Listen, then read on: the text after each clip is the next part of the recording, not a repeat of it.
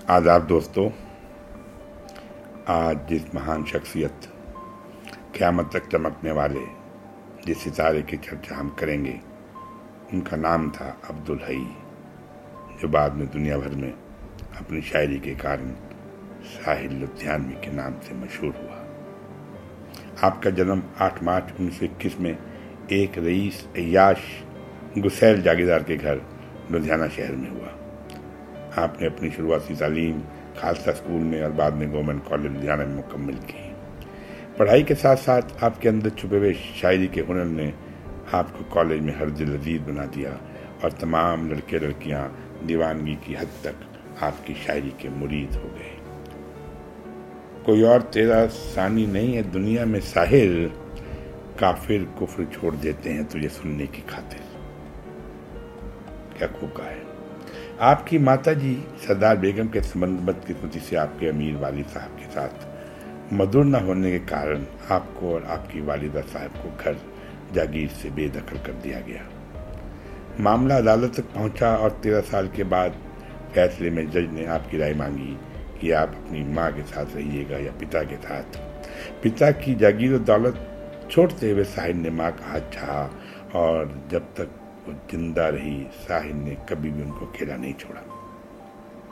जब भी उन्हें किसी शहर से कहीं बाहर जाना पड़ता था अपने माता जी को साथ लेकर ही जाते थे। वैसे तो साहिर के जीवन में 3-4 औरतों के साथ प्यार मोहब्बत का जिक्र अक्सर होता है, पर कोई भी रिश्ता परवान नहीं चढ़ा। एक दफ़ा साहिर से पूछा गया कि आपकी यादगार मोहब्बत और दिली नफरत किससे रही, तो आपका जवाब था मोहब्बत मेरी माँ से और नफरत मेरे पिता फजल मोहम्मद से। बेसहारा माँ बेटे का शुरुआती जीवन काफ़ी तंग हालात में सच कहूँ तो मुफलिसी में गुजरा, लेकिन दोनों ने हिम्मत नहीं हारी। औरत के बारे में लिखी साहिर की नज़म आपकी कलम दानिश्वरी, मुआशरे की बुराइयाँ, समर्पण, ख्यालिया सोच और इनकलाबी तलखियों की अमर रचना है। सुनिए कुछ मिसरे इस नज़म के।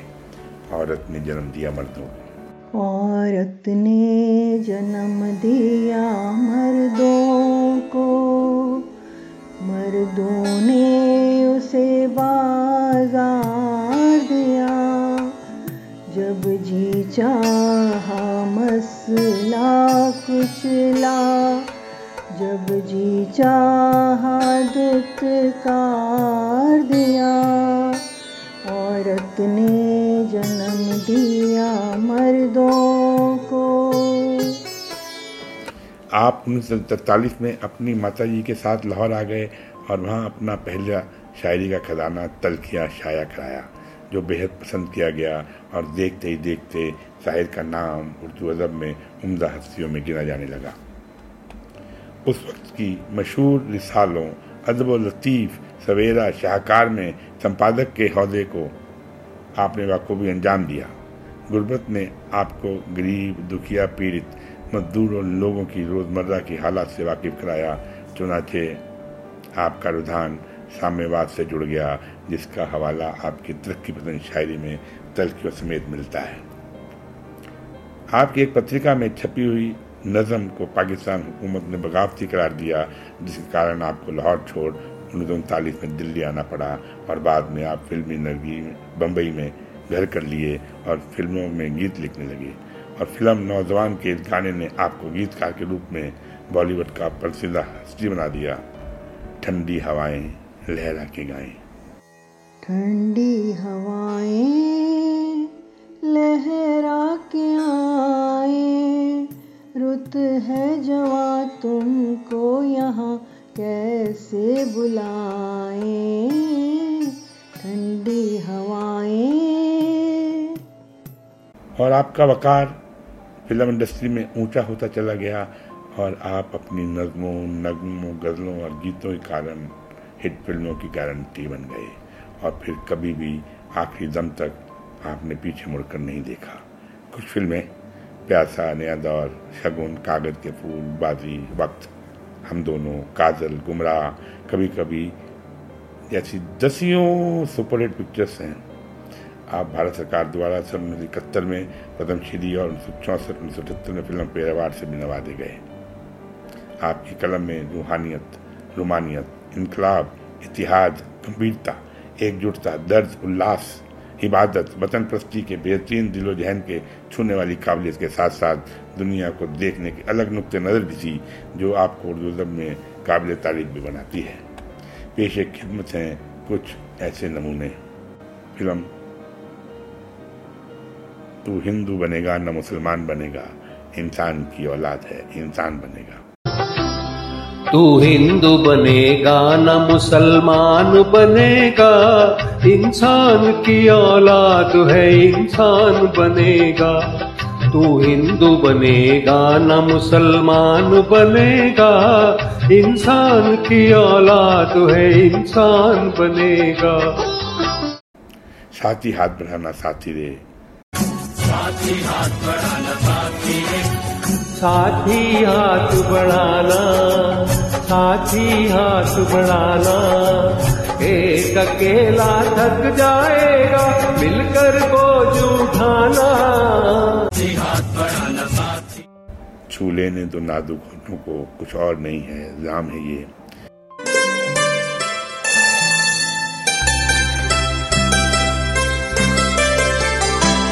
छू लेने दो नाजुक होठों को, कुछ और नहीं है काम है ये।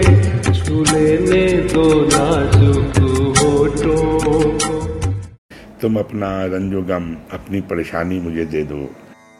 तुम अपना रंजो गम, अपनी परेशानी मुझे दे दो। तुम्हें गम की कसम, इस दिल की वीरानी मुझे दे दो। तुम अपना रंजो गम। हाँ और हाँ, फिल्म बरसात की दिलकश कवालियाँ ना तो कारवां की तलाश है और निगाह नाज के मरों का हाल क्या होगा। ऐसी कुछ चीज़ें आपने फिल्म में अक्सर सुनी होंगी और आपको शर्तिया पसंद भी आई होंगी। आखिर में बस उनकी तरक्की पसंद जहनियत को सलाम करते हुए यही कहूँगा, एक खुद मुख्तार रहमदिल शख्सियत जिसने ज़रूरतमंदों की तहे दिल से मदद की और गीतकारों को उनकी पहचान दिलवाई। और आप उस दौर के इकलौते बॉलीवुड के नगमागार थे जो अपनी शर्तों पे कायम रहते थे। अपनी बेशकीमती शायरी के खजाने को, जिंदा नगमों, नज़मों, गीतों को कभी न मिटने वाली छाप छोड़ 25 अक्टूबर 1930 को इस जान से रुखसत हो गए। चलते चलते उनके एक भजन के साथ आपको छोड़ जाता हूँ। सुनिए, आनंद लीजिए और मिलेंगे जल्द अगले पॉडकास्ट। जब तक के लिए राकेश जी को दीजिए इजाज़त। अल्लाह खैर। अल्लाह तेरो नाम, ईश्वर तेरो नाम। अल्लाह तेरो नाम, ईश्वर तेरो नाम। अल्लाह तेरो नाम, ईश्वर तेरो नाम। सबको सन्मति दे भगवान।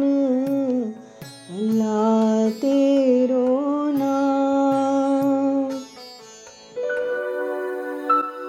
आदाब दोस्तों, मैं राकेश सूद क्या मतलब पॉडकास्ट की जानिब आपसे आज मुखातिब हुआ हूँ। मकसद है इस प्लेटफॉर्म से एक यादगार पॉडकास्ट का आगाज़, जिसमें हम 20वीं सदी के चुनिंदा शायर हजरात के मुतालिक तबसरा करेंगे, जिन्होंने अपने हुनर, अपने फ़न, अपनी दानिशवरी से उर्दू शायरी और साहित्य में उन बुलंदियों को छुआ जिसकी जुस्तजू वो तमाम चाहने वाले करते हैं जिन्हें उर्दू अदब से मोहब्बत है। यकीनन ये शख्सियात आज की नई पीढ़ी के तालिब इल्म के लिए कभी न बुझने वाले रोशन चिराग हैं और प्रेरणादायक हैं। कुछ बातों का मतलब, कुछ मतलब की बातें, क्या मतलब। शुक्रिया।